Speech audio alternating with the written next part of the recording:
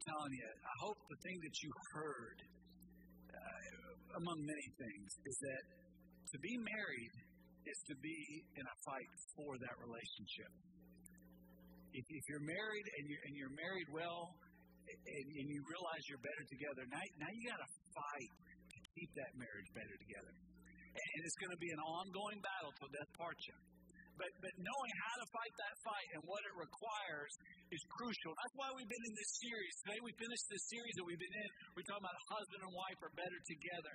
And if you've missed any of these sermons, they're online, they're on Facebook, they're on the app. Please download them, share them. We've gotten great response. Different lives have been impacted, and so we really want to continue to make this available. But today, as we finish this up, I want to remind you again what this is about. What makes marriage? It's when a person says it's not going to be about me anymore. It's going to be about the we. I got to go from me to we. And when we do that, there's this tremendous blessing of strength, of comfort, of sustainability in life. And that's pictured and explained in Ecclesiastes chapter 4. I've used this scripture. I hope that you guys have gotten this scripture. I hope that you're putting up in your home somewhere. I hope that you will hang on to this text. This is a biblical marriage. It's what it looks like. Listen to Ecclesiastes chapter 4. Two are better than one because they have a good reward for their toil. For if they fall, one will lift up his fellow, but woe to him who's alone when he falls and has not another to lift him up. Again, two lie together, they keep warm. How can one keep warm alone? And though a man might prevail against one who is alone, two will withstand him. This is what biblical marriage is, what a Christian marriage is. A three-fold cord is not quickly broken. It's a threefold cord. It's a man and a woman with Jesus Christ in the middle, and those three linked together. So it begins with the covenant of grace that reveals the covenant of marriage. And so when you're under the authority of Jesus Christ, having been redeemed from your sin and given eternal life, you can now live in Him. And when a husband and wife who love Jesus come together and love one another with the love of Jesus, that cord of three strands is not easily broken. But it really does require, and please don't miss this, it really does require a sacrifice of your old life. You really do have to give up your old path and together create a new path. The two become one. Jesus said that. He quoted Genesis, and he said this in Matthew 19, said it in a whole bunch of other places. He answered, have you not read that he who created them from the beginning made them male and female? And said, therefore, a man shall leave his father and mother and hold fast to his wife. So the husband, he says, you know what? God has called me to pursue this woman that he made for me, and now I'm proposing to her with her parents' permission, and now I'm going to give up my life to be joined to her. And what does she have to do? She has to leave her old life and join fast to his wife. So she's got to leave. They've got to be joined together, and the two shall become one flesh. Now, at that moment, friends, that becomes a holy union. What makes marriage holy is that it is given by God. This is not some sociological experiment that we're supposed to change around according to the morals of a certain society or some Supreme Court judge. I'm not mad. I'm just saying that's not what it is. I'm getting mad, but I'm not going to be, all right? Because you can't change marriage. You can say what you want. It doesn't change reality, all right? And the reality is marriage is one man with one woman joined together for life. And that makes it holy. Anything else is unholy. It's unholy. But when a man and a woman are joined together as God commanded, powerful. So they are no longer two but one flesh. Again, this consummation of the parts that God made different for a reason. Well, therefore, God is joined together. Let man not separate. This is not meant to be broken. Those who are in Christ, we understand 2 Corinthians chapter 5, that we have this reconciled life.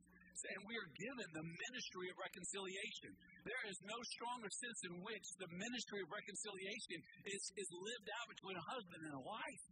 And that happens because of the grace of God. And that's why that three-cord strand is not easily broken, because you have in the midst of a husband and a wife this ministry of reconciliation given by the ultimate reconciler, Jesus Christ, who is present and powerfully at work in their marriage and in their lives. This is God's will. Now, how do we join in what God's doing? How can we become a part of what God has called us to be? Well, got to understand, friends, you got to sacrifice. You got to give up yourself for the other the same way Christ gave himself up for us to make us his own. It was through the sacrifice of Christ that we were made whole with God. And so it is with us. So it is with you. As you give up me, as you give up your individual life to serve the other, it becomes we. And that we is better together. And it happens, though. It happens through sacrifice. Sacrifice is a fundamental aspect of the Christian life, and it is a fundamental part of what makes a marriage work. In our text today, we see how it is sacrifice is so crucial to a healthy, godly marriage. If you got your Bible, and I hope that you do, take it out and go with me now to Ephesians chapter 5. We finished this series by finishing this section of Scripture on marriage. We're going to be in Ephesians chapter 5, verses 31 through 33. This is Heath Crosby who's going to read for us. Let's all stand together in honor of God's Word. Again, it's Ephesians chapter 5, and we're in verses 31 through 33. If you would read that for us, buddy. Therefore a man shall leave his father and mother and hold fast to his wife, and the two shall become one flesh. This mystery is profound, and I am saying that at first to Christ and the church. However, let each one of you love his wife as himself, and let the wife see that she respects her husband. The Word of God. Thanks be to God. Thank you, Heath. If you would be seated. Man, Heath, your voice has gotten deep. That is crazy. So funny. I pulled almost every one of his loose teeth when he was a little kid. Remember that? He'd only let the Pastor Jason pull his teeth. Now his voice is deeper than mine. That's terrifying. There's a powerful principle that's at work in the life of a healthy marriage. I want to make sure that you get this. The more you give, the more you get. Part of the reason some of you are not getting a good marriage is because you're not giving toward it. Sitting around and complaining is not giving. Giving your opinion is not what I'm talking about giving. It's when we give. It's when we give of our time and our emotion and our energy. We sacrifice what makes us comfortable, what we think we want. Instead, serve the cause of the marriage, of the we. That marriage becomes a powerful thing. But friends, you got to understand, it's sacrifice. What makes a marriage work is sacrifice. And that's what makes Christianity work. The only way you can become a Christian is because of the sacrifice of God in giving His Son to pay for our sin. And the only way we can receive forgiveness and gain a right relationship with God is by sacrificing our old life and gaining a new life in Christ. It's not about doing things better. It's not about trying to behave. It's about giving up, completely turning away from an old way of life and receiving a new life entirely in Christ. Now, to do that, you got to repent. So when we talk about salvation around here, we use this model. We use the three circles. And there's a word here that I want to make sure that you get. And this word right here is an important word, repent. I hear a lot of well-intentioned ministers talking about the forgiveness of God. And God does forgive. But His forgiveness comes when we repent. Not when we're sorry. Not when we apologize. But when we repent. See, some of you hurt your spouse. You've blown it. And you're sorry. And some of you are sorry simply because you got caught. Being sorry isn't going to heal the marriage. What brings healing is true repentance. When you acknowledge the wrong, and then you say, I'm not going to do that anymore. As a matter of fact, I'm going to go a completely different way. I'm repenting. I'm going to repent. It's more than, I'm sorry I yelled at you. I'm sorry I made you feel unimportant. I'm sorry I haven't done. Okay, that's all great, and that's going to make you feel better. But the only thing that's really going to heal the marriage is your repentance. Is you're saying, not only am I sorry, but I will never do this again because I'm dead to that behavior. I'm dead to those words. I'm dead to that attitude. And I am alive now by God's grace to love and to give what you need. And so it is to become a Christian. It's not enough to say, God, I'm sorry. No. God says, forget that. It's not about you just feeling bad for a few minutes or a few hours and then feeling better about yourself because you said a prayer. It's a whole way of life. You give up an old way of life and you give your life to Christ, and that's the good news. Christ came and gave his life to pay for our sin, to make us holy. Now, what makes the relationship work is that we give up our life to gain a new life in Christ, which allows us to pursue and recover God's design. So, at the heart of Christianity is sacrifice. God came and sacrificed himself so that we could live. We have to sacrifice our old life and die to it so that we can live. And what makes a marriage work is a man says, I'm done with my old life of being single. I'm done living under the authority of my father and mother. And now I'm going to cling to my wife. And that wife says, okay, you got my dad's permission that I can cling to you. Okay, I'm going to give up my old life under the leadership of my parents. And now I'm going to cling to you, and you're going to be my leader as you love me. And that's what makes marriage work. It's sacrificing an old life to gain a new life. Sacrifice is at the heart of what makes it work. Now, we get so caught up. Let me warn you. We get so caught up and we get so worried about things that seem important in the moment. Guys, I'll tell you something. 100 years from now, what's going to matter? Is it going to matter that you had a job title that you wanted? Is it going to matter that you were comfortable and that you experienced all the pleasure you wanted?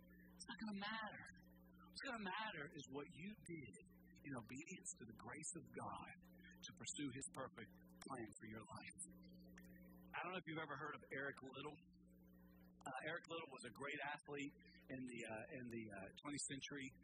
As a matter of fact, there was a whole movie made about it. It was called Chariots of Fire. I know it's an older movie. How many of you have ever seen the movie Chariots of Fire? Some of you have not seen this movie. This is a great family movie. Let me encourage you to watch this as a family. There are some lines in this movie that explain Christianity about it as well as anything else. It shows the comparison between a Christian life and a secular life in such a powerful, beautiful way. Please watch this movie. It's about this guy named Eric Liddell. He was born in China. His parents were missionaries in China. And when he was a teenager, it came time for him to be educated. So he went to Edinburgh, where they were originally from. And so while he was at school, they realized he's a good athlete. So he started running and playing rugby, but he was really good at running. He was fast. I love the line in the movie. He said, God made me fast for a purpose. It's beautiful. It's just great. And he says, when I run, I feel the pleasure of God. Sometimes I wish I was Scottish just so I could talk like this. I think my sermons would be better if I spoke like this all the time. It sounds smart or something. But I talk like this, and this is what we're going to do, all right? So this guy, he sacrifices. All the buddies are having fun, being comfortable, going to school. He sacrifices time and energy, and he gets good, and he starts running. He makes the 24 Olympic team. And there's a problem. He's a committed Christian. He runs a 100-meter dash. Well, the 100-meter dash is on a Sunday. Not to be legalistic here, and maybe he was, but he had a conviction, and he said, I can't run on Sunday.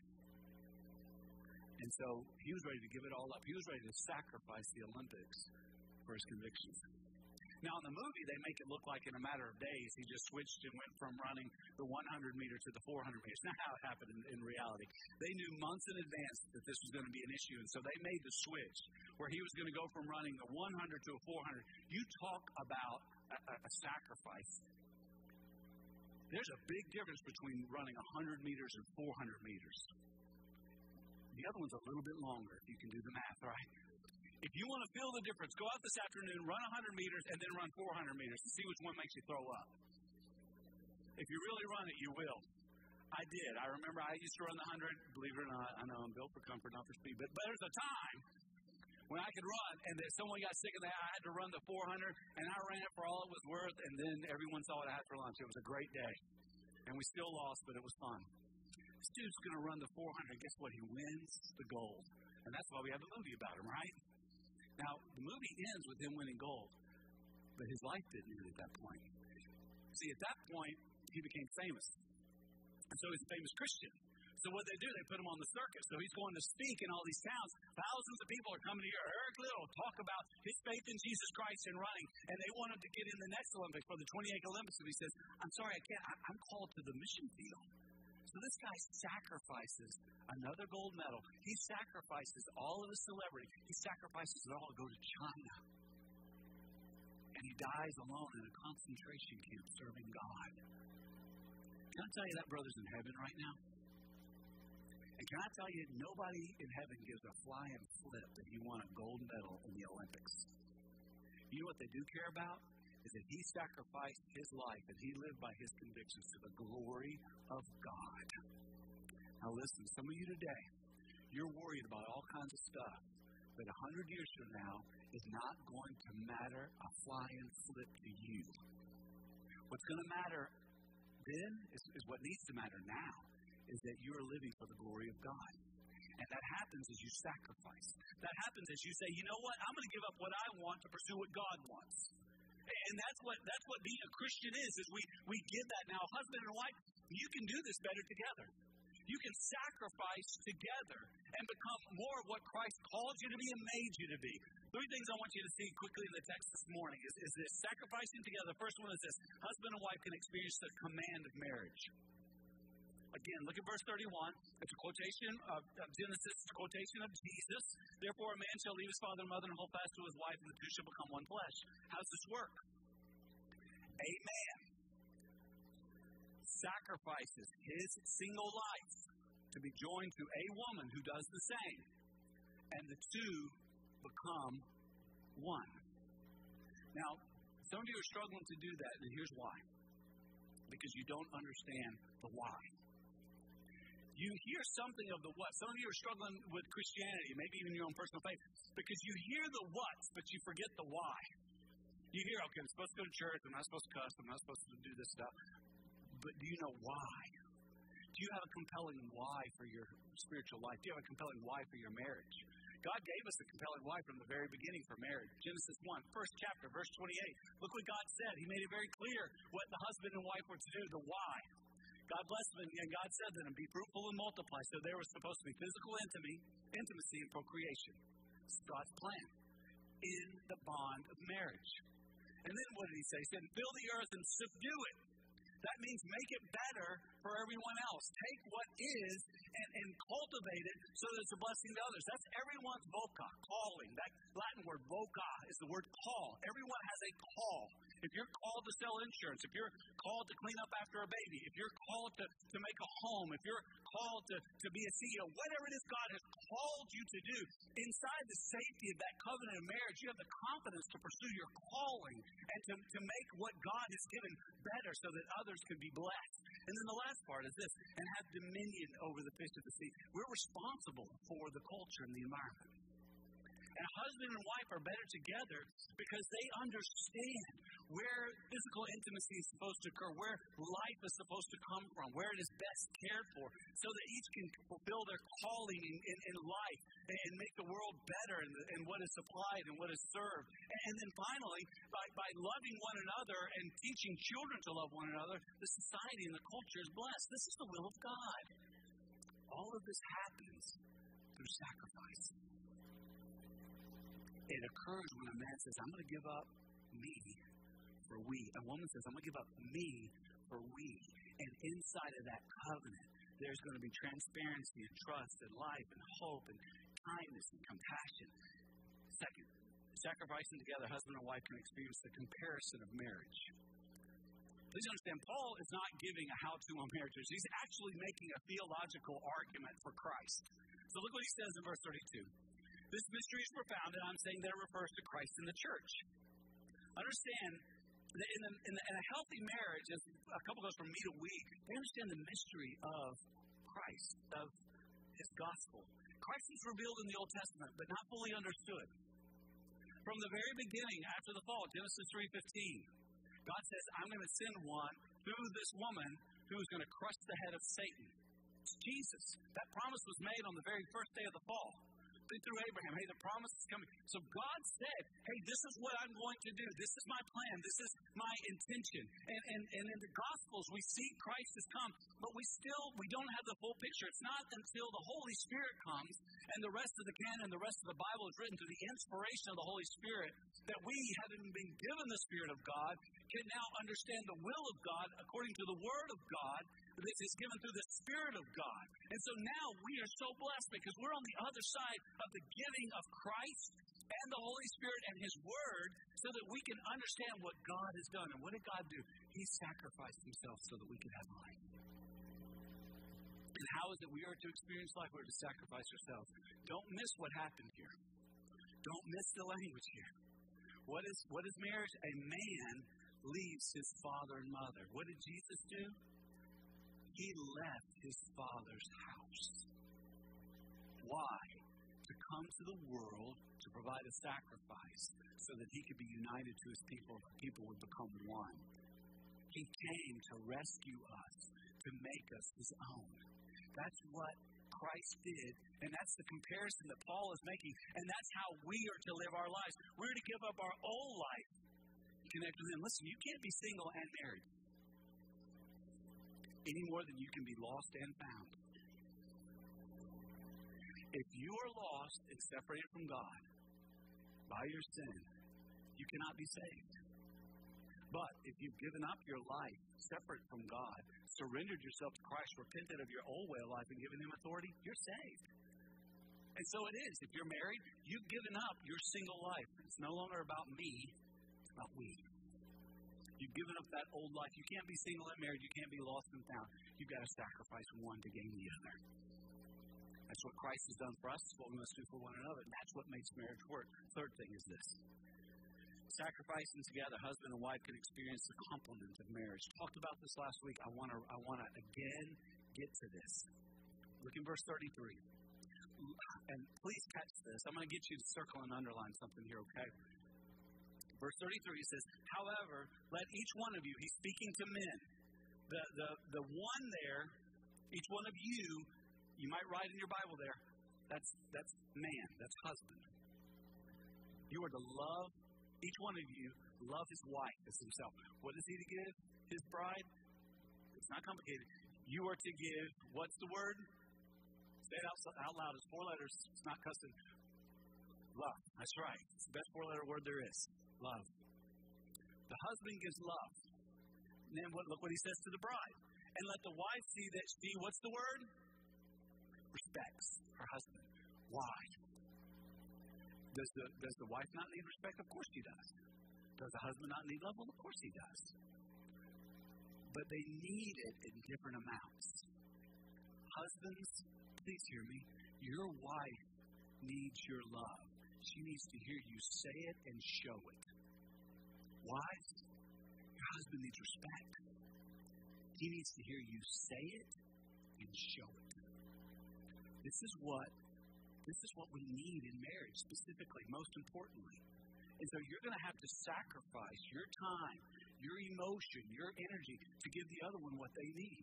In our statement of faith in Article 13 of the family, look at how we describe it. I spoke to you this last week. I'm going to again reference it. We believe that God has ordained marriage to be the union of one man and one woman in a lifelong covenant as they submit to one another out of reverence to Christ. Even here, this is verse 21 of Ephesians chapter 5. Check me on it. The first thing he says is submit to one another out of reverence for Christ. And then he says, wives, submit to your husbands. So there's a mutual submission, a mutual sacrifice that begins. But then, look what is needed. Go to the second one. Still, Article 13. Husbands are called to love and lead their wife. What does a wife need? Love and loving leadership.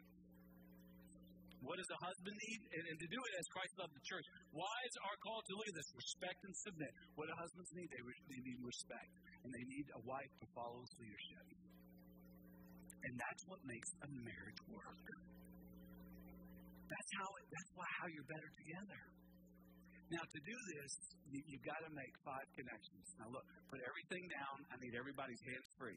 So put all your stuff down. Don't spill. I need all hands free. All right, let's get Pentecostal. Let's see the hands. Let's go. All right, yeah, get them up. Get them up and leave them up. Don't get lazy on me at any point during this illustration, all right? Keep your hands up. All right. 5 connections. Now, look, don't memorize these. I tweeted them. I put it on Facebook. If you don't have an account, get one, download it, and then delete the account. That's a good word, all right? 5 connections. First one, work with me here. Pinkies, spiritual connection. A spiritual connection. Darkness should never be joined with light. A non-believer is never to be married to a believer. Young people, you are not to date a non-believer. There is no place for that. Lead them to Christ. That's what my wife did. Led me to Christ so she could have all of this, right? I don't think that's funny. It's got to be a spiritual connection. Light on light. Christ in Christ. The bond of a cord of three strands, not easily broken. When you're spiritually connected, you see the world the same way. Same perspective. Biblical worldview creates the second one, mental connection. So you're able to talk. And when you're spiritually connected in Christ, and then you have a mental connection, the third connection is just automatic. It's an emotional connection. All right, now hold this up. Get your elbows out. Elbows out. Let's go. I need to see this right here. Don't give me praying hands right here. All right, I want to see it. These connections right here, all of your best friends, you have these connections with them. Men have with men, women have with women. This is what friendship looks like. Spiritual, mental, emotional connection. But then there's one connection. Okay, put them down. What's the universal means of point of saying one? Put it up. Let's go. Put it up. Put it up high. This little line of mine. Let's go. One. One finger, not the middle finger, the pointy finger. One. This is the romantic connection. You are to have a romantic connection with how many people? One.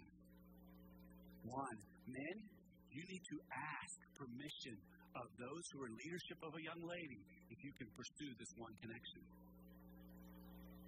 And you are to have this connection with how many people? Now, what is romance? Let me tell you. Romance is making the up. Why'd you put your hand? Get it up.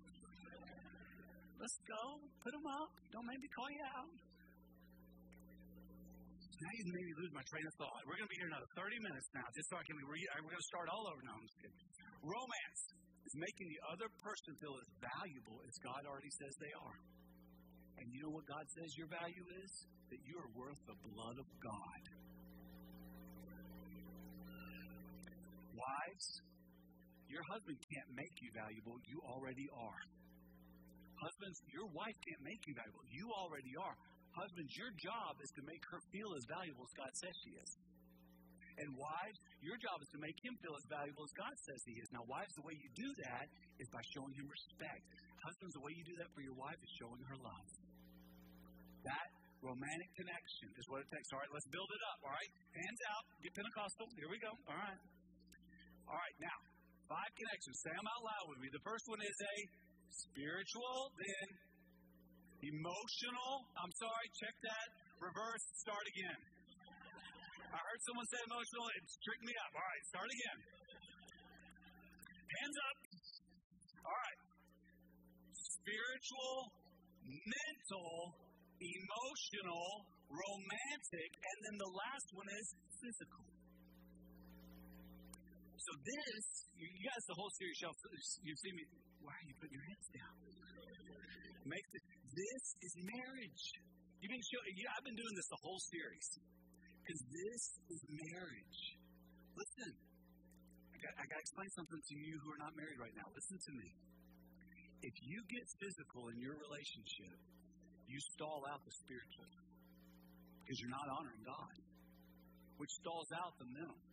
Because now you're not talking from a biblical worldview. Which stalls out the emotional because you're not talking about the things you need to talk. And it's not romantic because you're not making the person feel as valuable as God says they are. You're using them, and that's a sin. Husbands and wives, you need to spend your whole life figuring out how to make the other person feel as valuable as God says they are. And when these 3 happen, the physical is just a matter of fact. Listen, the physical part any animal can do. A physical connection is not going to make a relationship strong. How many of you, if you were falling off of a cliff, would want someone to say, hey, hang on, grab my thumb? No. You also don't say, hey, grab me. No. What do? You say, grab on. Husbands and wives always hold hands like this. Hold hands with friends. Hold hands with husband and wife like this. This is marriage. Husbands and wives, answer a real simple question. This is what your marriage looks like. Spiritual, mental, emotional, romantic, physical connection. Is this what it looks like? It's what it's supposed to look like. Christian, this is what your relationship with God is supposed to look like. Is this what it looks like? See, you got to sacrifice to make this a reality. In Christ and in your marriage. And if you don't, you're going to miss it. You're going to miss out on God's great blessing. You're better together. But it takes the power of God to do it. So this morning, I want to invite you to ask Christ to do what only He can do. To ask Christ to make your marriage this, to make your relationship with Him this, to make your future marriage this. And if you will, it will be well with your soul. Let's stand together as we pray. Lord, thank you for this time. Oh, I wish we had more, but this is enough that we can know how it is you have called us to live. And so, Lord, now, as we have opportunity to sing a confession that speaks to what you have done and are doing, I pray that we will be found faithful in your grace and your goodness. And I pray, oh God, that the picture of this sacrifice will be made alive in our relationship with you and in our relationships as husbands and wives. God, hear those who are praying for needs, praying for your power, praying for new life in you. And God, do a work that only you can do. We ask this in Jesus' name. Amen. Let's sing this. You're welcome to come and pray as you want to.